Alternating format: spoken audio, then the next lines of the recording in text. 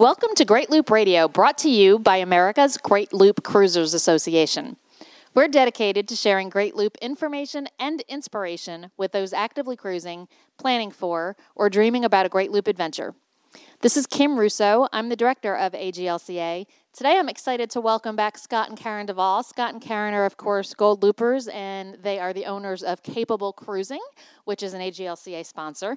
And today the topic is cruising to the Dry Tortugas, which is a great place to visit that most loopers, for whatever reason, don't get to. And Scott and Karen did visit there last year.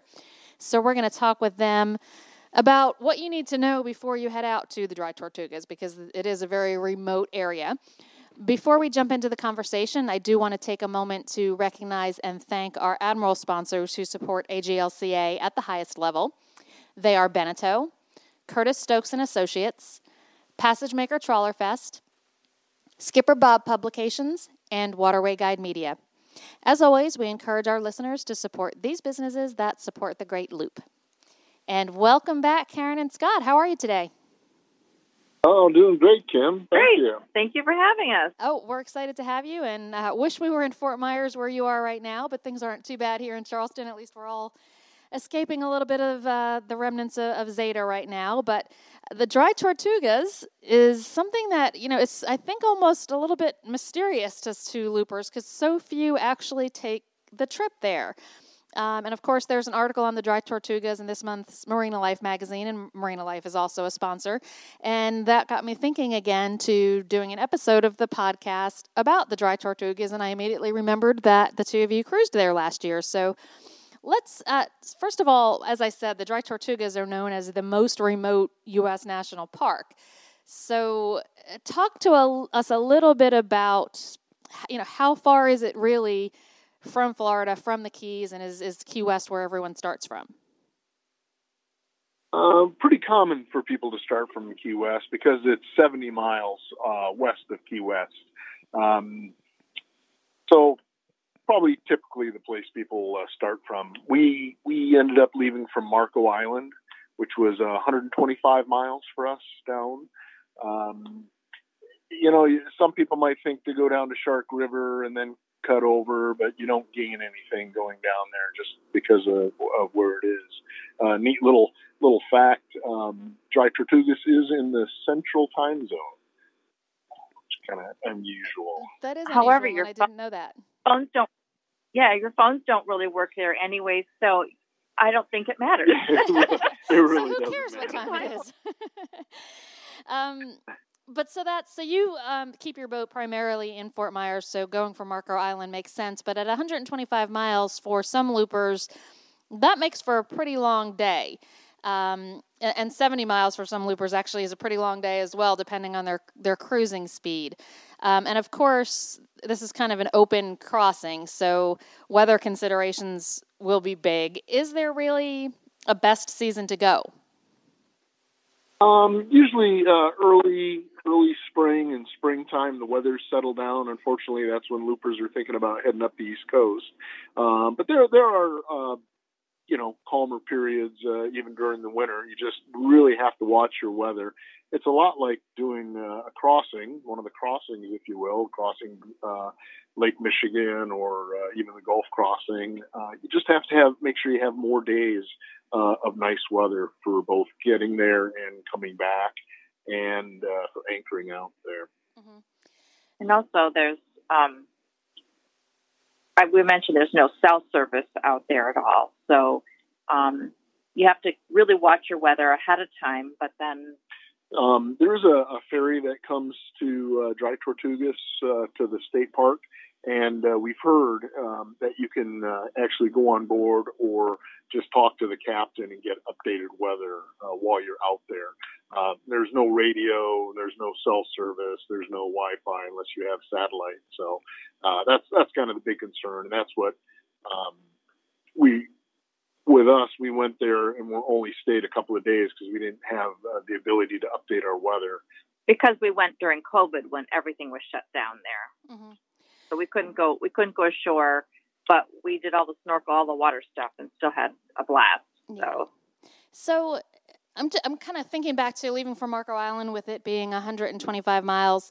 If you're in a slower cruising trawler, that may be a lot for a daylight crossing. I'm assuming there's really no place to stop midway. And is that why more folks tend to work their way down to Key West and, take a break there and then continue out to Dry Tortugas? Right. That shortens that distance. And then you're also, because of the shorter travel distance, you're going to have more fuel once you get there for a return trip, that sort of thing. You can watch your weather window and right down there at Key West, and then make a quick run out there for a few days. And so you mentioned that the best weather is typically May through August, which you're right, it doesn't fit well with the time that most loopers are in the southern part of the route. But you have seen, as you said, some weather windows you could possibly take advantage of if you're hanging out in Florida for the winter. Okay. Right. If we were going to spend a month down in the Keys, a month or two down there, that's something we'd probably watch for, is a good weather week to get over there and back. Okay.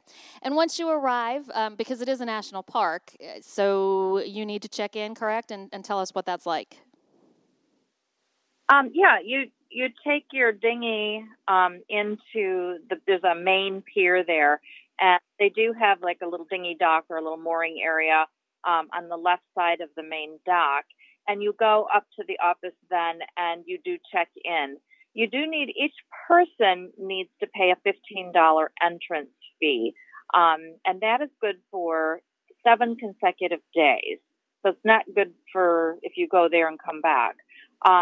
They only take cash and a check because there's no facilities to run a credit card, no electronics to run a credit card.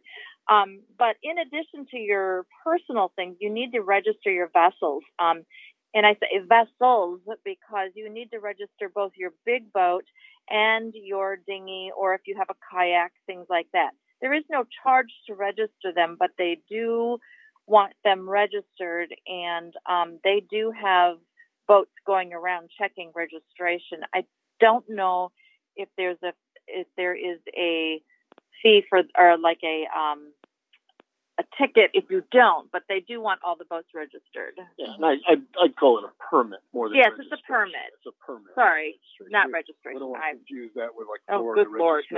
Good Lord, no. So we don't want to open that can of worms at all, no. So you get your permit, and then you're good to go. So, of course, there is no marina at the Dry Tortugas, so you have to be prepared to anchor out.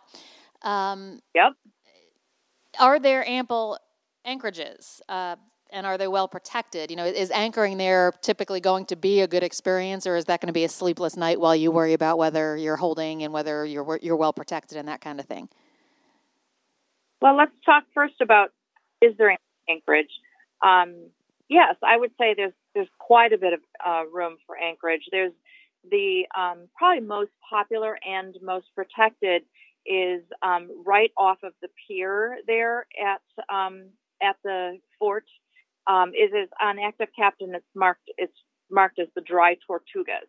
Very, very original name there. But it's not very big, and there are some shallow areas, and you do need to be careful.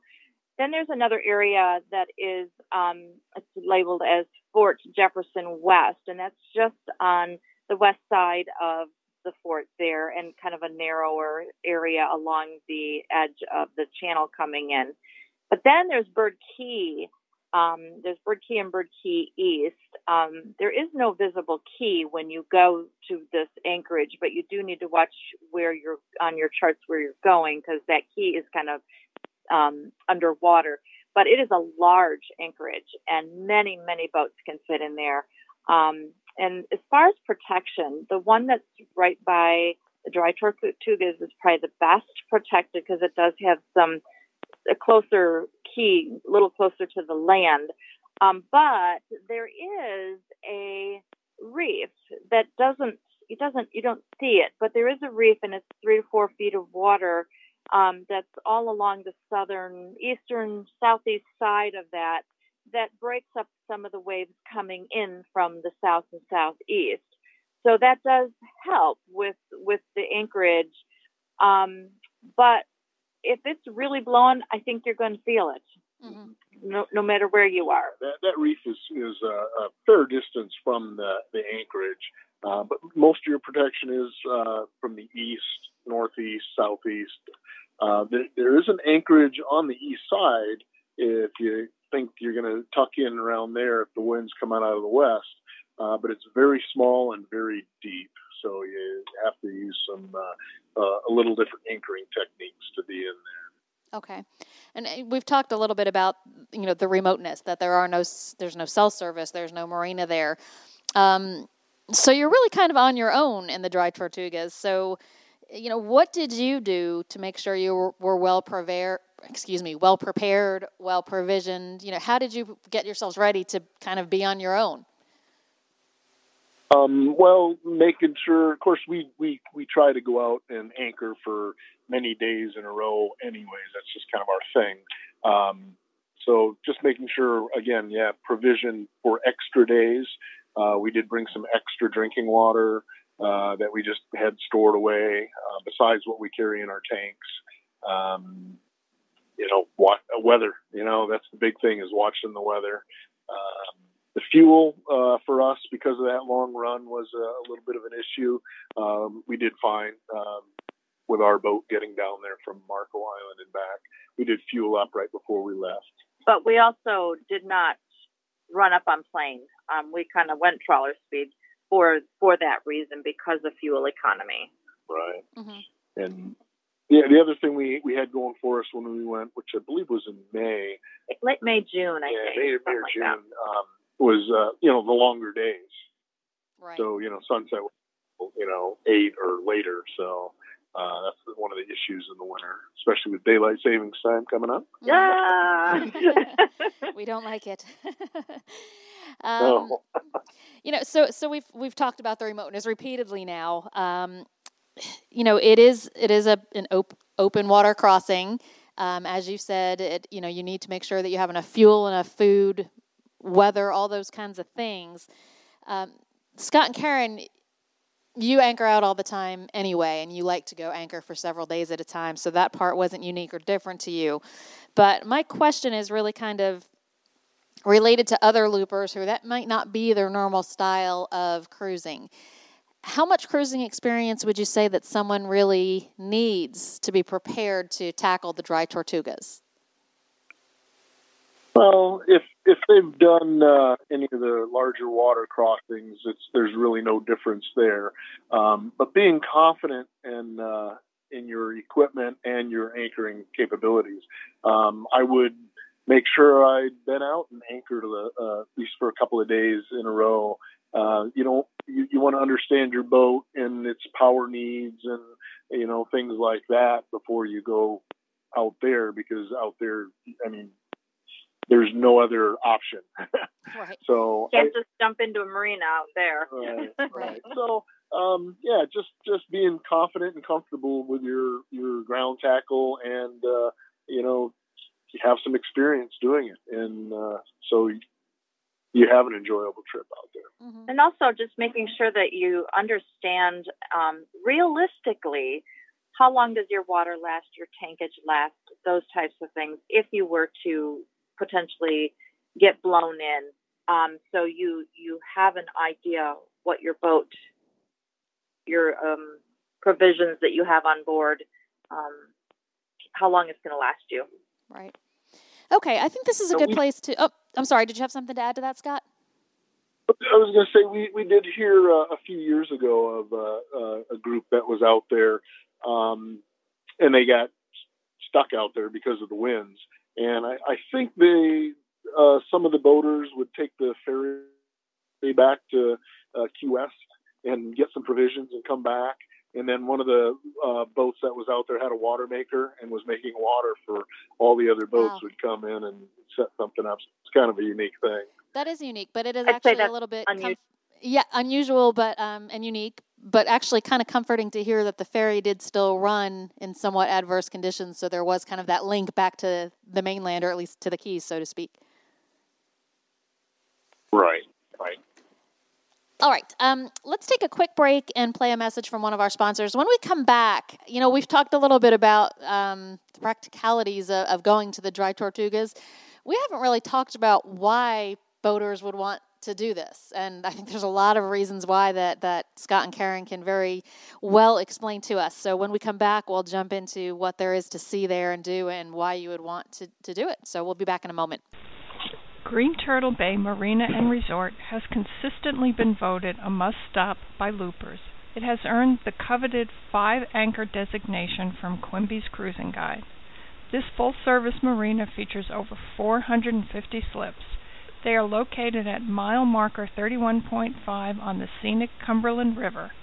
Green Turtle Bay is a proud commander sponsor of AGLCA, so join them and find your waterway of life. We're back on Great Loop Radio. My guests today are Scott and Karen DeVoll of Capable Cruising, and Scott and Karen are, of course, Gold Loopers. But Scott and Karen, we've mentioned that you're sponsors of AGLCA now under Capable Cruising. Just tell us in a nutshell what Capable Cruising is and why you started it. Well, why did we start it?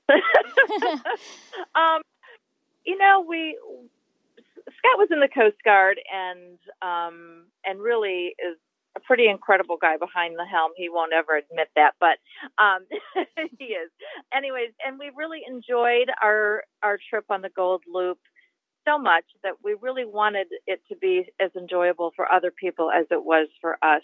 And we thought maybe by helping others being comfortable with their boats and their just the whole process and the training of it, that we could maybe make their trip equally as enjoyable. Mm-hmm. And then with our Taste of the Loop, just for people that are in the planning stages and aren't sure this is a lifestyle they might like to do, a bird told us that was one of the most frequently asked questions if anybody offered a service like that. So we did we do our Taste of the Loop cruises. Yeah, and that's become quite popular, and Karen and Scott take their boat out from Fort Myers, at least for the time being. That's a nice thing about a boat is you can locate it anywhere, but for now it's in Fort Myers. And the Taste of the Loop cruise brings couples out for a few days at a time? We usually do a minimum of 4 days, and we've done as many as 7 with a couple. So quite often we have people add an additional day to that 4-day because there is a lock within a quick trip up the river to be able to do the lock. So usually 4 or 5 days is the average. Mm-hmm.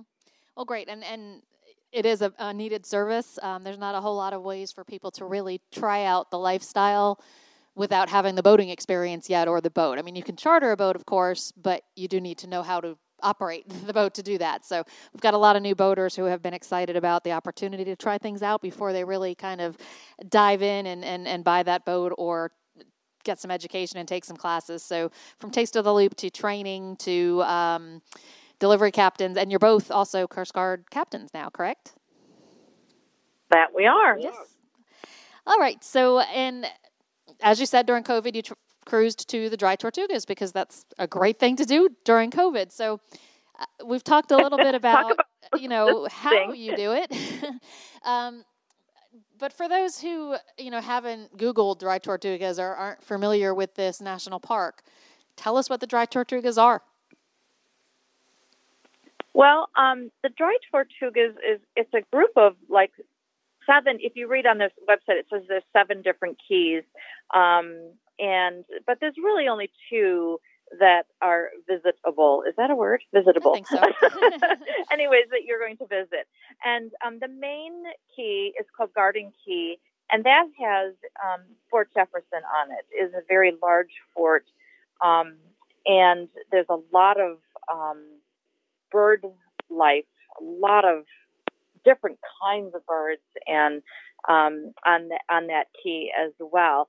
The history of the Fort Jefferson, unfortunately, it was closed when we were there. In fact, it was quite interesting that they were flying the quarantine flag, the yellow flag, above the fort when we were there. And we had to ask ourselves, I wonder when the last time was that they ever flew the quarantine flag over that fort. So that was an interesting little thing. Yeah, that is but interesting. Then, so we didn't get the pure history of it, but we do have some information about it. And then about 3 miles west of there is Loggerhead Key. And that key has a lighthouse on it, and it's got the housing and things like that. And there's some reefs over there that are definitely worthy to go snorkeling on. And it's an easy dinghy ride over there. And there's small there's mooring balls over there, but all the mooring balls have a 2-hour limit, so you cannot stay there very long. And there is also a dinghy landing area. There's a pier there, but that pier is primarily for people to bring in provisions. They do not want anyone tying up to that pier at all. But just on the other side of that pier, they allow you to pull your dinghy up, and then you can walk all over the island. As far as we know, because again, things were closed at COVID, we don't know, but I think that you can, we're not sure if you can get in any of the buildings. So that's something we'd have to research further and what's available. But there is a lot of snorkeling over there. And so... Yeah, speaking of snorkeling, that's what we did probably almost 2 full days while we were there. There's on the west side of that Loggerhead Island, adjacent to an old boathouse that was falling in the water when we were there. There's an area marked off reef, and you're not allowed to take your dinghy in there, but you can anchor your dinghy in the sandy areas outside of that area, and there's quite a bit to see there. That is called, I'm trying to remember, Little Africa. The snorkeling around Fort Jefferson itself, around the moat, which is on the west side of the fort, was spectacular. We really enjoyed that. Saw tons of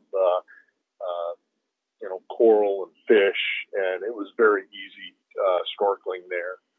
And then there's also by the old pilings from, I believe they call it the coal dock. Coal pier, yeah. I think they have this old dock that obviously there's no dock there. Just the pilings, and the pilings have coral on them and lots of fish throughout. There was huge, I think that the reef life around the moat and on those piers was much healthier and more vibrant than what we saw on the reef out at Little Africa. It was a little disconcerting to me to see some of the blighted coral out there. And I understand there's many reasons why that's happening all around the world. But that brings me to my little thing about putting a plug in to use reef-safe sunscreens only. Sunscreens, believe it or not, most sunscreens have ingredients in them that are a problem for the reef, and it causes some of this blight that happens. So if you're going to go there, I really recommend you make sure that your sunscreen says that it's reef safe on it, or better yet, you have a lycra suit and protect yourself from the sun that way instead of from the chemical ways. There's also wrecks and places you can dive. There's a windjammer wreck, and on their website they have tell you where all the mooring balls are and all the different places that you can go snorkeling. You can dive as well, but we just snorkeled. So. Mm-hmm. Right, and there's some dive areas out by some of the other keys and in that area that we didn't venture to. Mm-hmm. And you mentioned some mooring balls. Those are strictly for snorkeling, or are those available for overnights as well? Strictly for snorkeling. Okay. And all of them are 2-hour limit, period, and they enforce it. You'll see the wildlife boats out there, and they definitely enforce that. Mm-hmm. You cannot stay longer than 2 hours. Yeah, and talk to us a little bit about the wildlife, because you've mentioned that it's abundant. What types of wildlife did you see besides well, of course, I don't mean to say besides the reef fish, like that isn't spectacular enough. But, besides what you saw snorkeling, what other wildlife did you see? Well,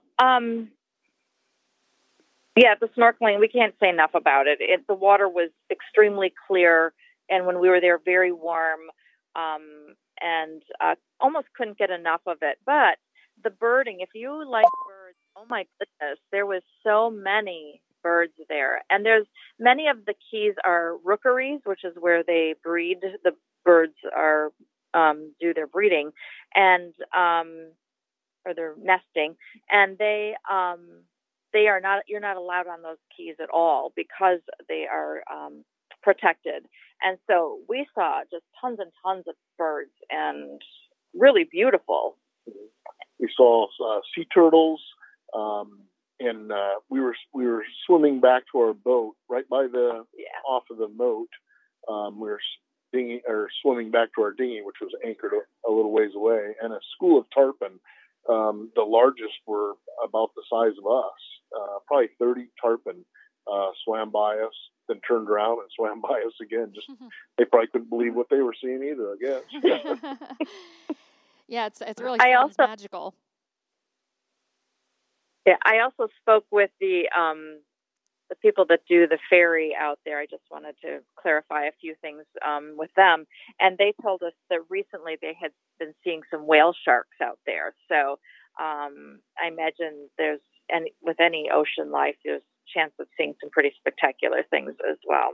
The Windjammer wreck, I believe they talk about a Goliath grouper that hangs out there.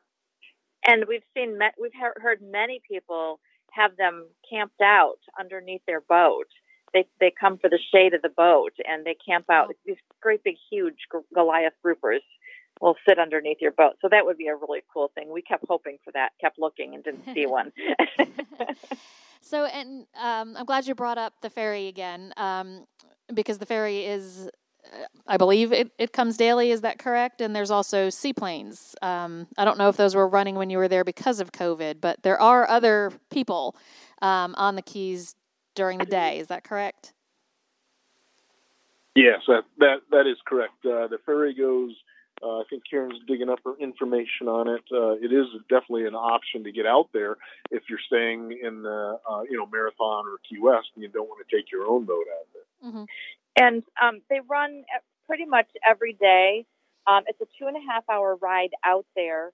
They arrive about 10:30, and they leave and they only go to the main key, Garden Key, and they leave at 2:45, and they arrive back around 5:15, 5:30. And they said May and August were the most prevalent times, or the best times to go. And just for a thought, the cost was $190. That does include lunch. They only provide a bag lunch because of COVID. And if people read on Active Captain stuff, they'll see that it'll have the people have gone there to have lunch. And it's like they're saying, no, that is not the case right now because of COVID. You cannot go have lunch on the ferry like they used to have. Mm-hmm. So keep that in mind. And they also have seaplane adventures that go from, these are all out of the Key West. And the seaplane adventure is a half day or a full day. And again, they do a little more, of course, from the air, but they only land at Garden Key as well. And just to give you an idea on cost, a half day of the seaplane adventure was $361, and a full day was $634. So those were options as well if you didn't want to take your boat. Yeah. But all those options, of course, they're not going to leave you there overnight because there's no facilities. So those are all just a matter of hours, really, that you'll spend in the Dry Tortugas. How long did the two of you spend when you went? We were there, other than the day we arrived, 2 full days, mm-hmm. Just because we weren't able to get updated weather. We stuck it out the couple of days and then headed back while we still had good weather. Mm-hmm. And so it was not long enough. I was just going to say, for the two of you, was that, sufficient to do everything you would like to do there? No, it wasn't. No. We would love to have snorkeled another day or two, and we weren't able to do the fort. The fort was closed. We weren't allowed on shore at all while we were there. So, our plan is to go back. So what was it like at night when you're that far from anything? Not a lot of people there, just anybody else who is anchored out. What is that like? I've never had an anchoring experience that was that remote before. Yeah, and I guess even at that time, there were enough other boaters there, and some of the commercial fishermen come in at night. And, good or bad, they're there with lights on and, for at least until they go to sleep, lights and generators running and all that. But that appeared to be a pretty regular thing, both the 3 nights that we ended up there. Each night there was commercial vessels in there too. So it really didn't seem quite as remote as it seems, Right. Still seems like it probably would be incredible. I can imagine. And it sounds like it'd still be, kind of a dreamy adventure, almost like having your own island for a little while there out on the Dry Tortugas. So amazing trip. Well, fantastic. Yeah. Last couple questions. Can you fish while you're there? Well, a lot of the area is a research natural area, which so there's a lot of areas that are not fishable because it's like a nature preserve type thing. If you have an inkling that you might want to fish there, the recommendation is to go to the Florida Fish and Wildlife Conservation website for details and know exactly what you can and cannot do. I do know that it is illegal to use any type of spear gun, Hawaiian sling, and you may not take any lobster of any kind out of there. So if you want to fish in the area, you may have to go out of the park, but know before you go kind of thing. And there are several boats there, and they're patrolling it. They want to really keep this place as pristine as possible, so you don't want to get caught with illegal fish. Of course. And then the other question for loopers with pets aboard, are dogs allowed in the Dry Tortugas? Apparently they're allowed on the Garden Key, but not anywhere else. So they can't take them over to Loggerhead Key. That's just according to their website. I just kind of looked that up, and that's what it said there. But I'm just going to back up. One thing I didn't kind of talk about was the history of the island. Very quickly, it is the least visited national park for obvious reasons of where it is.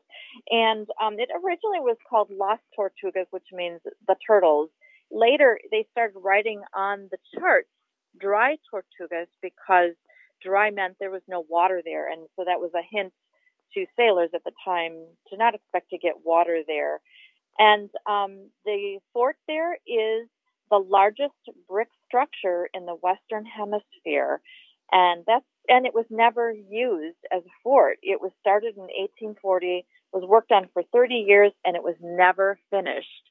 However, it was used for a prison at one time. But other than that, pretty interesting statistics about the place. Yeah, really interesting history. And I learned several little tidbits there, Karen, that I didn't know. So thank you for sharing that. So, when you visit, is it more like kind of a desert type island? When you hear Dry Tortugas, I think that's what a lot of people picture. Or is it kind of a lush tropical kind of island? There's plant life on the island. I don't know if I would call it lush. No. Other than the fort, there's not a lot of key left over. The fort takes up most of the key. Yeah. That key. The Garden or Loggerhead Key has some buildings, and it's got plant life on it, palm trees and that sort of thing. And a lot of cactuses, so it does have sort of that arid feel, but with palm trees and a fair amount of other greenery. But yeah, there is a certain arid feel to it, but tropical. It's kind of its own little thing. Yeah. So we talked about the fact that, it is remote. It is not typically the prime season for the Dry Tortugas when loopers on their first time around tend to be in South Florida.